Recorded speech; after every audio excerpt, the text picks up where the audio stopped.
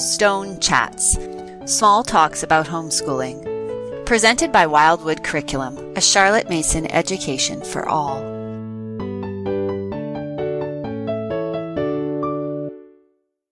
Hello, welcome here everybody. Today we're going to talk a little about what Charlotte Mason education looks like in high school. I'm Jennifer Gaiman. I have 5 children, 3 of whom I've already graduated, so I've done high school a couple of times already. And I am Marjorie Lang. I graduated 1, and we did mostly Charlotte Mason throughout her high school years. She got accepted into several colleges and went there happily for a few years. We also have... I'm Miriam, and mine are still little. They're 7 and 8, almost 9. So I'm here just to ask questions for looking forward to the high school years. So we decided that we would switch off talking about the preschool versus the high school because those two are the ones that people seem to be the most worried about with the Charlotte Mason education. With the preschool, how do I do it when I'm not doing academics? What does it look like? So Miriam and I talk about that occasionally. But then we also wanted to go into teenage years because that's where a lot of people get nervous. I think that's a good way to say it. I think once you hit high school, you can suddenly start to see that there's an end to this marathon. And I think there's lots of concerns about, am I going to make that last little bit? Is my child going to have what they need? How am I going to cram it all in? Have I done enough? So all of that panic starts to set in around, much similar to when they're little, thinking about, oh, it can't be enough. And then you worry about it again near the end. Has it been enough? And it is, but it can definitely feel a little panicky as you're trying to put everything together and kind of finish everything up, tie all your loose ends up. Right. So let's talk first about, is a Charlotte Mason education enough? Because as we were talking about right before we came on, it can seem light compared to the classical method, well-trained mind. Right. Because the Well-Trained Mind Forum, if you go on it, you would think that you need to be schooling from the time you get up in the morning until the time that you go to sleep at midnight, getting 5 hours of sleep a night, and you're still not going to get it all done. I think one of the issues with looking at other forums of different styles is that, and I think this is common wherever, but even more so in high school, is somebody will ask a question, how should I do this subject? And then one person will jump on and say, well, we do this, and this. And then you think, oh, that's great. So now let me ask about another subject. And you go, and somebody jumps on and says, well, we do this, and this. And so what you're getting is this whole conglomeration of this is what this top person does in this subject, and this top person does in this subject, and this top person does in this subject, and altogether it's not realistic for a single person to do. But we forget that in other methods, it's much more allowable to really hyper-focus in one area.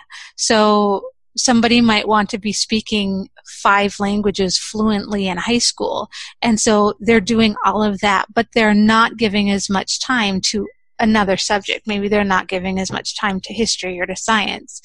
And so I'm not sure how to say this well, but I think what I want to say is you're comparing like the best of A, B, C, and D and thinking that everybody's doing all of that. Mm-hmm.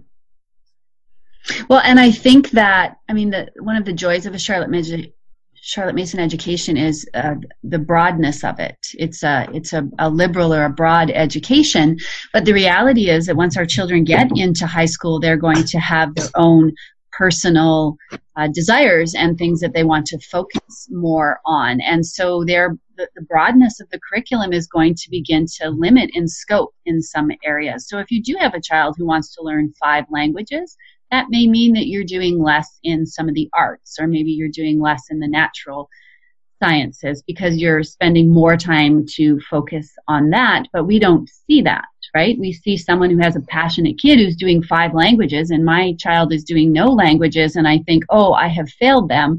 what is going to happen for them.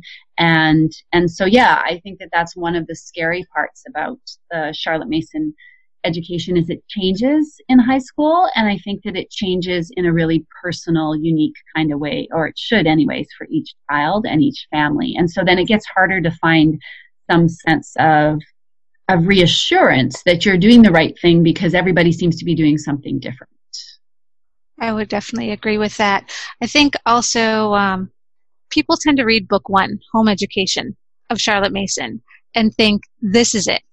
This is what we're supposed to be doing. And they don't let that philosophy grow with them to a high school level. So they think, well, this is what she did with the 8-year-olds, because this is exactly what I used to think. So that's why I say this. So this is what she did with the 8 and 9-year-olds. So, but that's not enough for high school.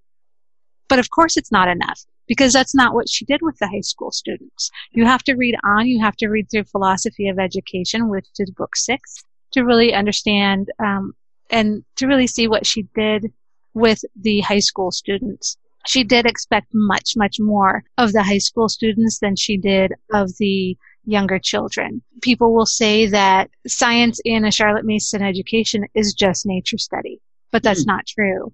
And that's actually not even just nature study past Form 1. Once you pass Form 1, you add in all of these other things, but people can tend to focus in on, especially if they don't have a really good grasp of Charlotte Mason themselves, and all they've read is blogs about it. They're getting a secondhand education of Charlotte Mason. There's a lot of misinformation. I don't want to say misinformation, but it can be incomplete when you're only focusing on one portion. Because if all you have is a middle school or an elementary school student, you're not really looking ahead to the high school information. So you can read about these and think, oh, people say that Charlotte Mason education for science is nature study. I love nature study, so let's do nature study.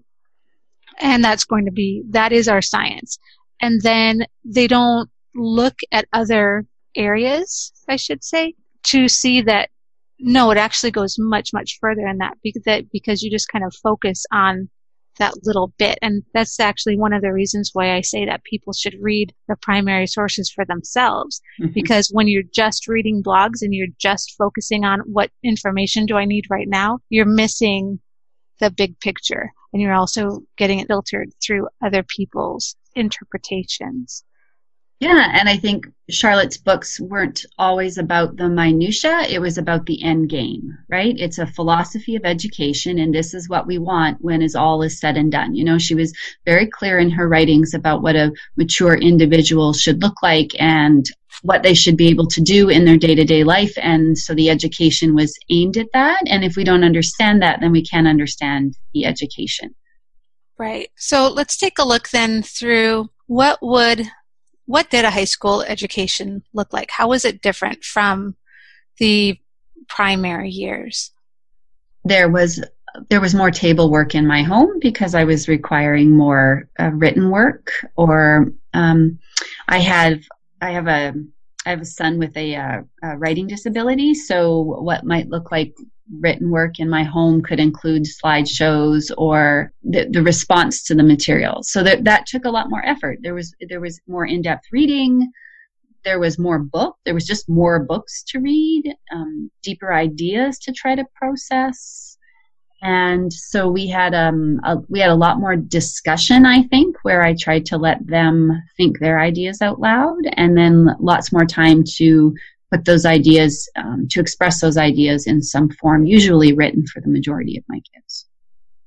Right. We also did, so talking about the more books and different books, she expected more reading, but I wish I had written this down ahead of time so I could kind of focus my thoughts, because I can see it's all jumbled up in my head and I'm trying to figure out how to get it out there. So the books, they kind of shifted at about the Form 3 level, and she started using more adult level books, more of the primary sources. And so rather than using children's versions of books or as told to the children, she would use the originals.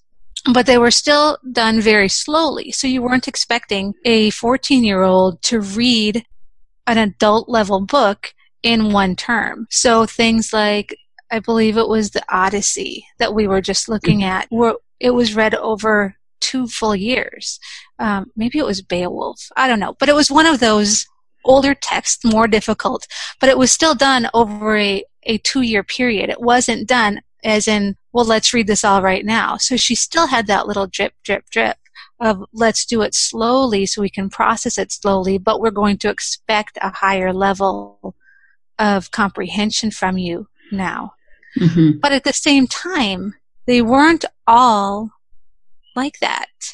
You know, she still really interspersed the popular books in there too. I was really surprised looking at some of the books that were assigned for the high school years in the PNEU programs. There was a really good mix of both those older, stiffer primary source texts and then these much easier and lighter ones that covered material in a very living way. I don't want to say fun because they weren't fun the way we think of fun books today, but they were much lighter than I had expected from seeing some other Charlotte Mason curricula, what they use in the high school years. Right.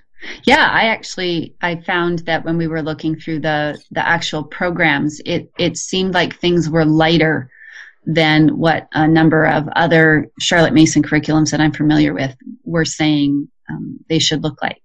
And so I found that reassuring. It was reassuring to me that they weren't as packed full as some people do pack them full. I also think we do have another 100 years of books, so that can feel complicating. We certainly know that when we're trying to pick out books, there's 100 years more of good books out there to choose from and sift from. And so I think sometimes people try to take the books that Charlotte was using, the ones that are available, and then add more on rather than making the tough decision about whether there's something that's more usable and should replace something that is maybe not have all of the things that we'd like for it to have nowadays, right? Right. So for me, that was a lot of the high school education I felt was having to sift more through books. And this is one area I did allow my children a lot of opinion about, because I think that what one person finds as a living book, not everybody finds as a living book. Living books have to speak to us personally. And so there were lots of instances where I loved a book, but it did not speak to one or more of my children at all. And I was more than willing. I mean, we'd give it a try. We'd try to figure out why it wasn't working.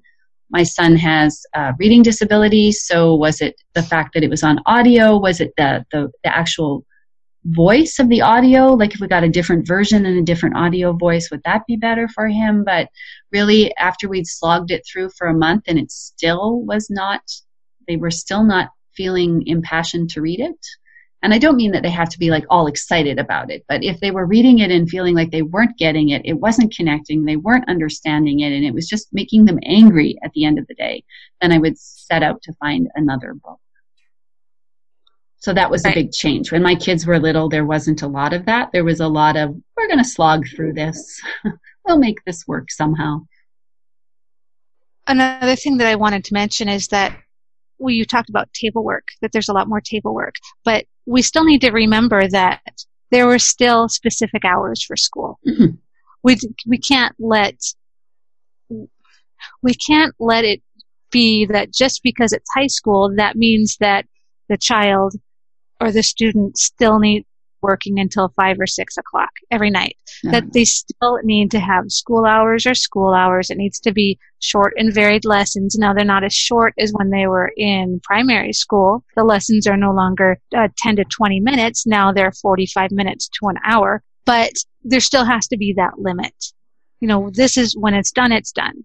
And it's not when you finish the material, it's done. It's when that time period that you set aside, when that's done, we're just done. And then you go outside, or you play music, or you do handwork, or you do something else. You can't have your entire day, even in the high school years, just be academics, because that's not what a Charlotte Mason education was. Now, that's another thing I wanted to mention, too. A lot of people think that Charlotte Mason education is primarily books. But even in the high school years, or I should say even more so in the high school years, it really broadens out even further. So a Charlotte Mason education prepares a student not just for intellectual life as an adult, but it also prepares for them to be an adult, right? Some of the books that are in the programs are about child development, and they're about health, like how does my body work? The student is expected to do definite work in house and garden, meaning the student is supposed to be taking over some of these chores so that they can do them as an adult. And it's not just chores. There's also things like working with wood and fixing things and creating and sewing and doing all sorts of different things that would prepare them for not only hobbies as an adult, but also to be productive working adults. Yeah. Children in, the teenage years, our school always ended at 3. And one of the reasons that that was our hard line is because that left enough time before dinner for your right handiwork and hobbies and music practice, but it also left time for the gardening. It left time for someone cooking dinner. It left time for someone planning and cooking a dessert. It left time for painting a room or rewiring the light fixture. And I tried to include my children in that all the time. And it was easier to do it if, I was saying, okay, so from 3 to 4, I need to replace this light fixture and one of you needs to come help, or all of you need to come help when they were a little bit younger. But those are all valuable skills. And I think that if you're doing book work until 4 or 5 or 6 o'clock at night, then you're missing out on valuable life skills that our children need to be functional and wholehearted adults. Going back to what you said earlier about the latitude that you gave your children in the high school years, we did that same thing. So I did it more because I wanted full buy-in from my daughter, who had been a little bit apathetic before about her schooling. She didn't want to make choices. She didn't really want to participate. And I had recently the year before, we had a very tough 2 years, actually. I had found out that I was pregnant after 14 years of not having children, and then I had a difficult pregnancy. And then when that daughter was 8 months old, and we just felt like we were getting back on our feet again, my husband decided that he wanted to leave his job and move across the country to another one. So when my daughter was 14, 15, and 16, right at the start of her 16th year, we had pregnant, new baby, and then us moving across the country. And so I needed to give her as much choices that I could so that I could get her fully engaged in her education. We did, I'm not sure if you touched on this just now, but I would give her the framework. Okay, so this is what we would like to do. These are my parameters. Within this, what are your choices? So we needed to do world history and some American history. That was my stipulation. But then I let her choose within that, well, what history years do you want to study? And what specific portions of the world do you want to study? And then with folk songs, I let her choose the folk songs that she wanted, the composers, all of that, to really give her as many choices as I could. Now, some of them, she just said, I don't care, whatever you want to do. So that's how we got the composers. Was she didn't know anything about them. She really didn't care to look them up. She said, you choose whichever ones. And then the same thing with the artist study. But for the history, she did have very definite ideas. She wanted to do 1100s to early 1500s European with an emphasis on the UK. She wanted to do Celtic folk songs. So we did Celtic folk songs for 3 years. And so I know a lot of Celtic folk songs now. But, so giving her those choices within there. And then I asked her, well, do you have any books that you would like to look at? and she did not. She asked me to choose some books for her. So this is really how we collaborated. Rather than me looking on Amazon and reviews and finding all of these choices and then narrowing them down myself and saying, okay, this is what you're going to use. I took what she wanted, what time periods she wanted to study. I found several books that I thought would work, got them through our interlibrary loan system, which was fabulous up there. I really missed that when we moved back. But I got stacks and stacks of books from the library, brought them home, and then I looked through them and said, I narrowed them down to about half. And I said, okay, from these, I want you to choose which ones you want to read. And then she narrowed that down to probably about a quarter of that. And she said, I want to read all of these. And I said no. Because she wouldn't have enough time.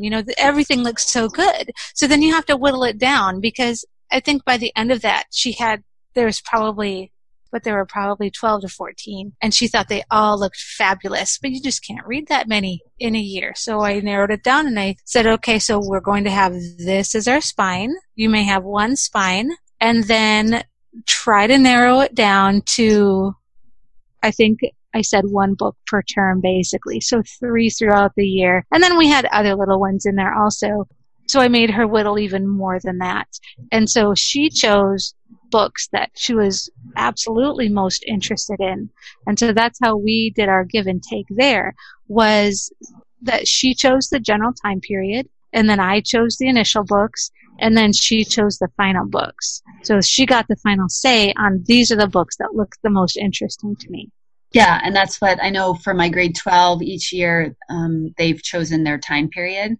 We've kind of done the whole gamut. So what time period would you like to really look at this year? And for science, my older 3 aren't really sciencey kids. They're definitely more on the artsy side. And so they did not wish to pursue a lot of study to pursue chemistry or biology or physics independently.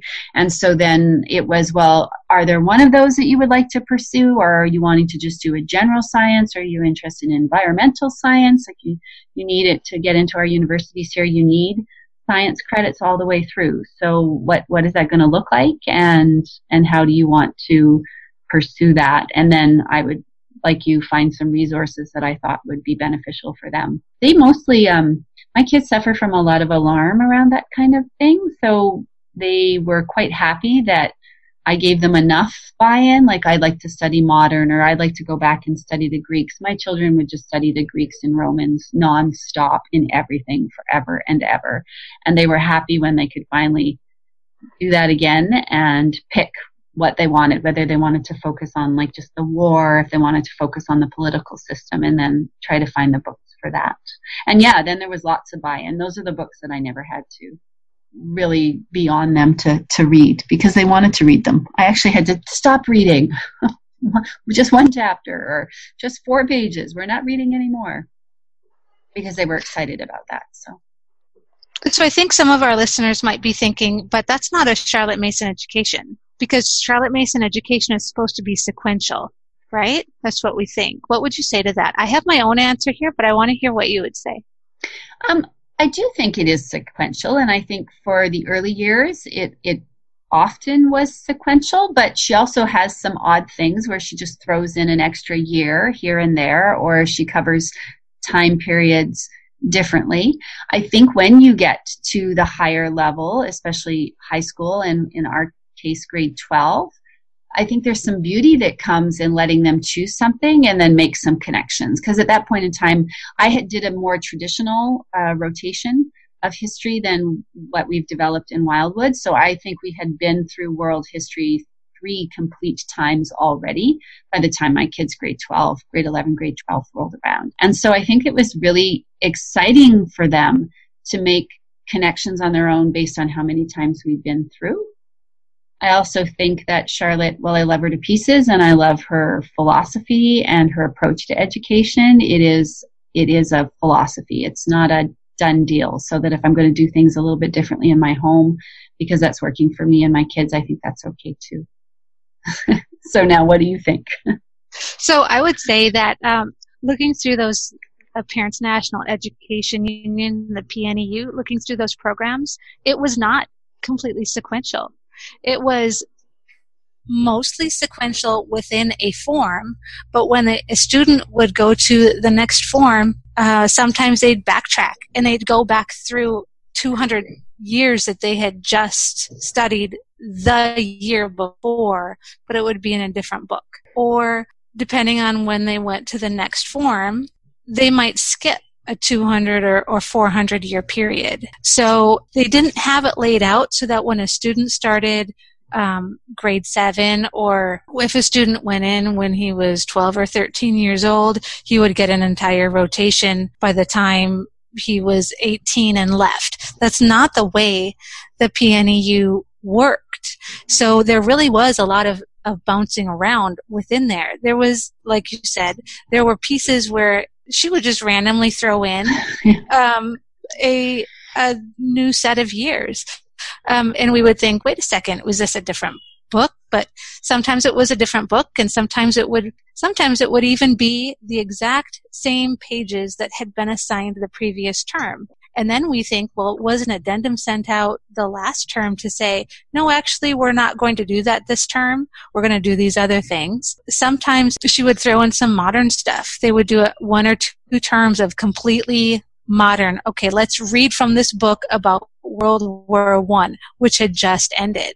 And she did that even back in Form 1, that happened once. So throughout the entire time, there wasn't this sequential progression of we're going to do a 4-year, a 4-year, a 4-year rotation. There wasn't a 6-year and a 6-year rotation.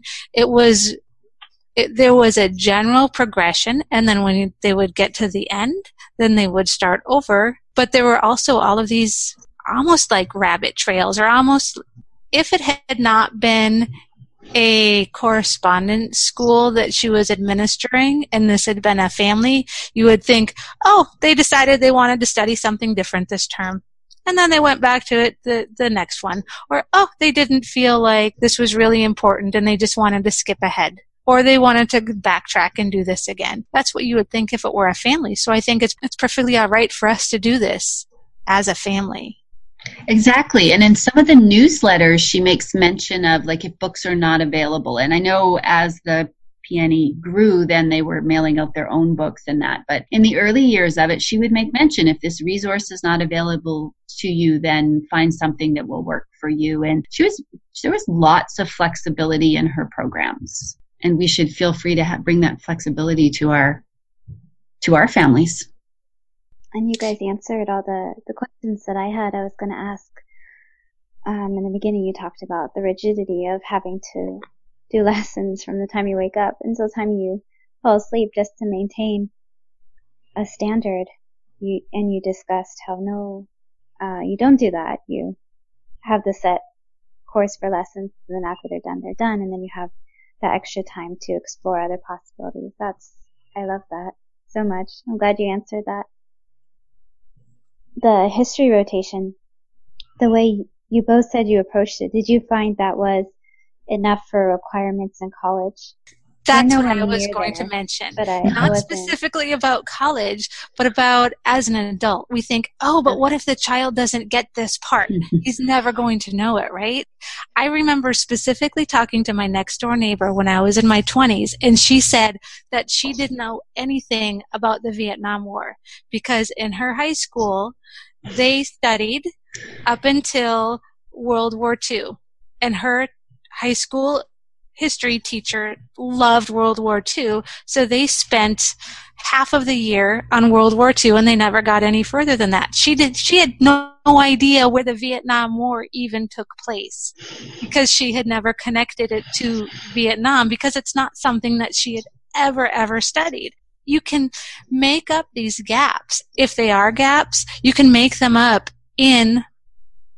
as an adult. It's impossible to know everything there is about anything, even if you have your whole lifetime to study. You are always going to have some things that you didn't cover or that you don't remember. Now, how many times do we say, Or do our kids say, well, I don't remember reading about this, and you think, well, really, because we spent 2 months studying that when you were younger, how can you not remember that? But that's what happens. So it's not a big deal to have that hole in your life, not in your life, but in your studies. So my own daughter's 22 years old, and she's been watching this historical YouTube channel and learning all of these things that either we didn't get to study when she was in high school, or that I say, well, we studied that. How could you not remember that? But, looking at it as an adult with different brain connections that have been made and now her own specific interest, she's making all of these connections because it's completely interesting to her where she is right now. But you know what? In 5 years, she might go back to this YouTube channel and say, I remember that I watched this episode, but I don't remember anything about it, and then refresh that memory. So it's perfectly okay for that to happen. And Miriam, we will come back to that question of yours in a later episode. We'll write that down, specifically talking about college admissions and if this kind of education is good enough for college admissions. But right now we just have a few minutes left, so we're going to do our nature minute. Mm-hmm.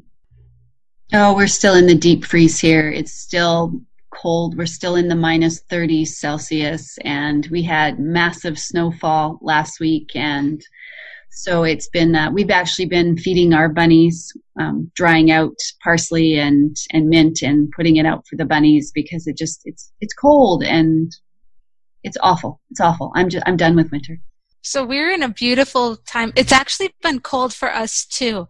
I am in a blanket right now, and I have a t-shirt on under me, and we got down to 31 degrees for several nights in a row, and we lost some of our tomato plants. Mm-hmm. And you're thinking, oh, great. Yeah, that happened to us months ago. But but we don't have warm clothes. That's the difference. No. I have one sweatshirt. That's all. So I wear that for days on end, and then when it gets too filthy, I just put on a t-shirt and wrap myself up in a blanket because I can't force myself to turn on the heat when it's 60 degrees outside. That growing up in northern Minnesota, that goes against everything inside of me. So we are having little tiny seedlings sprout. I planted beets and I planted Swiss chard and I planted some tomatoes, and they're sprouting. And I'm hoping that they don't get eaten by the mice and the chickens. And I also have beautiful desert marigold in my garden, and I don't want to pull them. My husband says they're weeds. We need to pull them out because we need to make room for the food that we've planted. But they're so pretty that I don't want to pull them. We had a few days of really nice, beautiful, warm weather, and luckily it was their day that they went to Forest Goal, and it was beautiful up there on top of the mountain. We actually walked all the way around the little lake. We had never done that before. And the geese were there, and they look so funny. My daughter, she laughs at anything that looks absurd. She just guffaws. And so there were 3 of them, and they were, dipping their heads underwater to get food. But when they did that, everything disappeared except for these little floating goose loaves on the water, and they looked so ridiculous. And I can't do it. We were cracking up. Awesome. Oh, you make me. The door. It's my clock, top of the clock. I took the battery out last time. I'm sorry, I forgot. Well, you both make me long for spring to come because it sounds beautiful. So we're done with this episode. Thank you for listening. Bye-bye. Thank you for listening to the Wildwood Curriculum podcast, Stone Chats. For more information about our free secular and inclusive curriculum based on the works of 19th century educator Charlotte Mason, please visit us at wildwoodcurriculum.org.